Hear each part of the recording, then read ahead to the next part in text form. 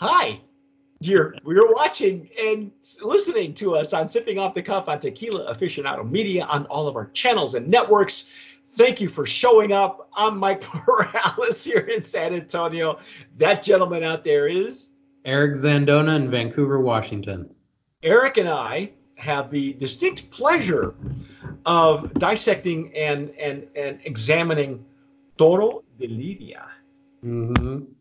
Now, some of you may have heard about this this tequila. Some of you may not have. I've been actually, honestly, I have been after this tequila for a long time, and for a while, for at least a year and a half, it was a Mexico only tequila, but it is now available here in Texas, and hopefully, I know its stablemate Rejon, the one that Eric and I fell all over ourselves, Yeah. is available in New York City.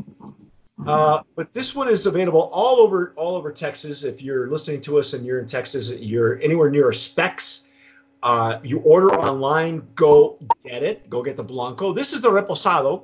Again, Eric's breaking the seal on his. I'm breaking the seal on mine. We're gonna drink it and then talk about all the particulars. It comes in an amber colored bottle, so things look a little darker than they should, but when you pour it, Actually, not. Actually, the bottle is pretty close to the color of the tequila. yeah, because it's actually a very pretty color. It looks great in your Glencairn, man. Yeah. It almost looks like an añejo. Yeah. Well, it's cutting through lots of liquid, so it's a little bit darker than in reality. But it smells great. Looks great. The really nice golden color to it. So. Well, you're using a Glencairn. I've got the Stasel Jarrito that I normally use for mezcal, but it's got a wider mouth surface on it. A little bit more alcohol on the nose on this than the Blanco. The Blanco, yeah, and I don't know if it's not opening up for me yet, but I'm not getting the bright notes that we got from the Blanco. It's almost muted. Yeah. And I'm not sure why. I'm not sure if that's just interesting because it's at 40% or 80 proof. Might just need a moment. Yeah, I think it just probably needs to open up a little bit, and because I'm not getting Reposado.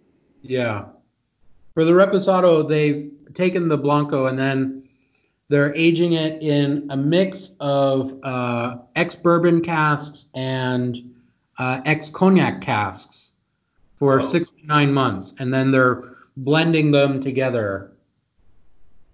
So this is a blend also. Yeah. The Reposado is. Yeah. Oh, wow. Okay. Now I feel like it's starting to open up with more like agave notes. Yeah. With the bourbon and cognac, then we should expect probably a dry finish, correct? Yeah, I would think so. I'm getting a little bit more of the alcohol. Yeah. Let's take a sip, and the retro nasal might open things up.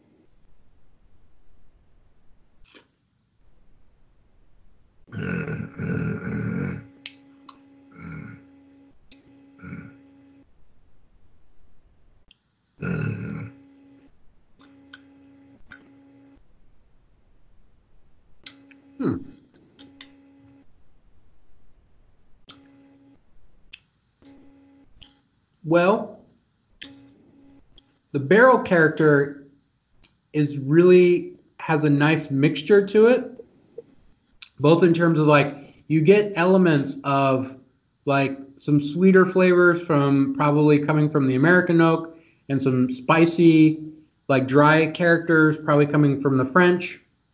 That's nice, but the tequila is a little bit lost. Yeah, I thought maybe it was the glass that I'm using. I thought maybe I needed to pour it back in the tequila glass, but you're using a Glencairn, which to me as reliable as any. It's a good all-rounder. Yeah. Yeah, yeah, and it's good. I honestly, we did a review on a restaurant up in Austin. It's affiliated with a I think the Marriott up there, and all their glassware when they do their tequilas are very proud of their tequila. They serve everything in a Glencairn. Yeah. For that reason. Yeah, I'm not getting the bright notes of the agave that we did in the Blanco. It's almost like it's gotten lost. Maybe cognac was too hearty of a barrel. Maybe the blending, that something happened in the blending because. Let me double check on that. I know you have the same notes that I have on Reposado. Like I said, I think the barrel character is really interesting. It's just kind of overwhelms the tequila. Yeah, it says it's a 60% and 40. It's a 60-40 blend. Yeah. Of American oak, American bourbon oak, and then French oak. Yeah. And it's aged longer than most other tequilas. Maybe they should pull that. Yeah.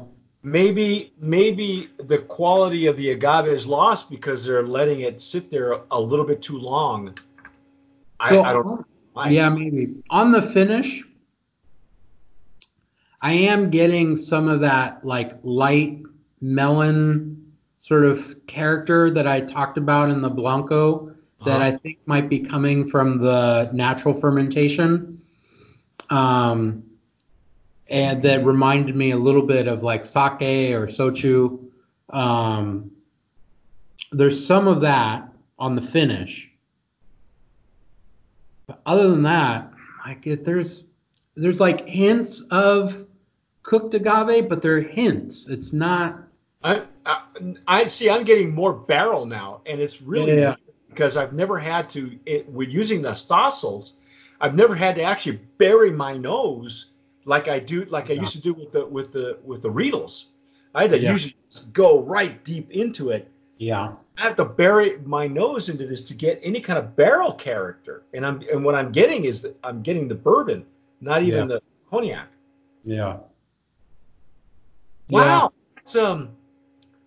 That's a little bit disappointing. Yeah, it is. I'm not gonna lie. And it's a great sipper. It's got little to medium finish. Yeah. It is dry on the palate, like I thought it would be.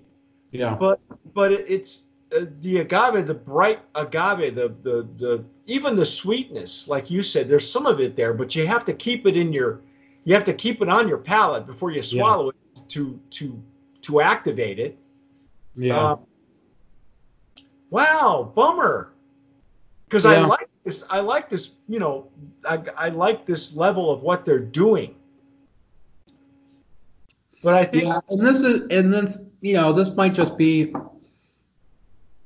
that maybe there was a stronger mix of the agave and barrel character at a higher ABV, but then just bringing it down to 40, the agave kind of gets lost and the barrel just takes over. So that might be what's going on.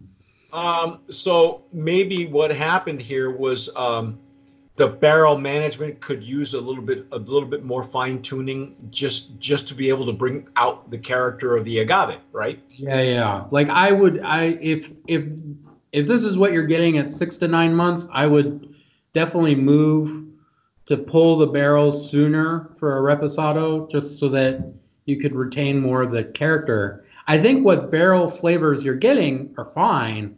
You're just not getting that mixture that we tend to love between the agave and now it's just wood and alcohol. So it's not balanced. Let's put it that way. For a reposado, it's not balanced.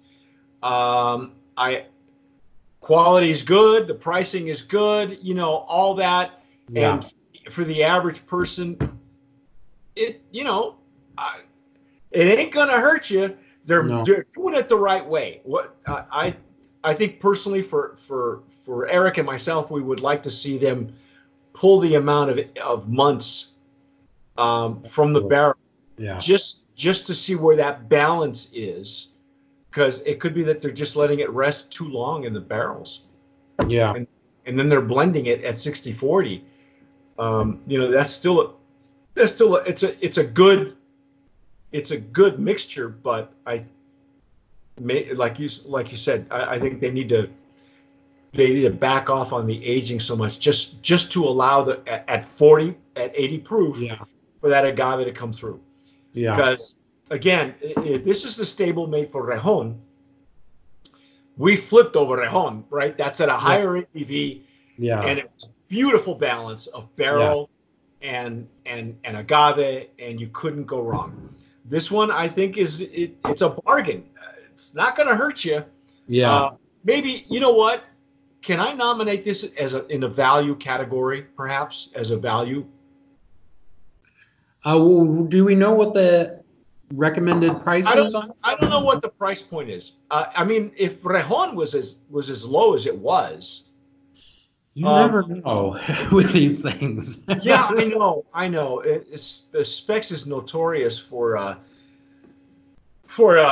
cheapening price points and increasing other price points where they don't need to be. So I'll tell you what, I'm going to hold my jury's out on whether it's a value or not until I can check on the pricing. But otherwise, that's our dissection.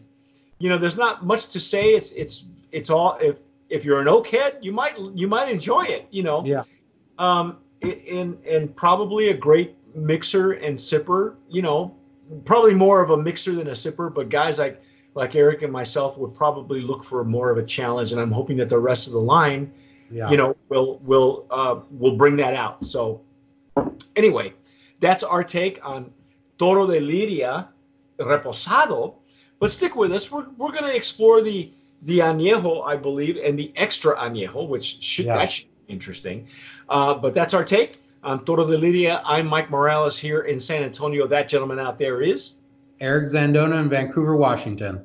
You have been listening and watching Sipping Off the Cuff on Tequila Aficionado Media. If you are watching us on YouTube, please subscribe. Hit that notification bell so when we upload a video of Eric, you'll know right away. It'll pop up on your phone and your smartphone.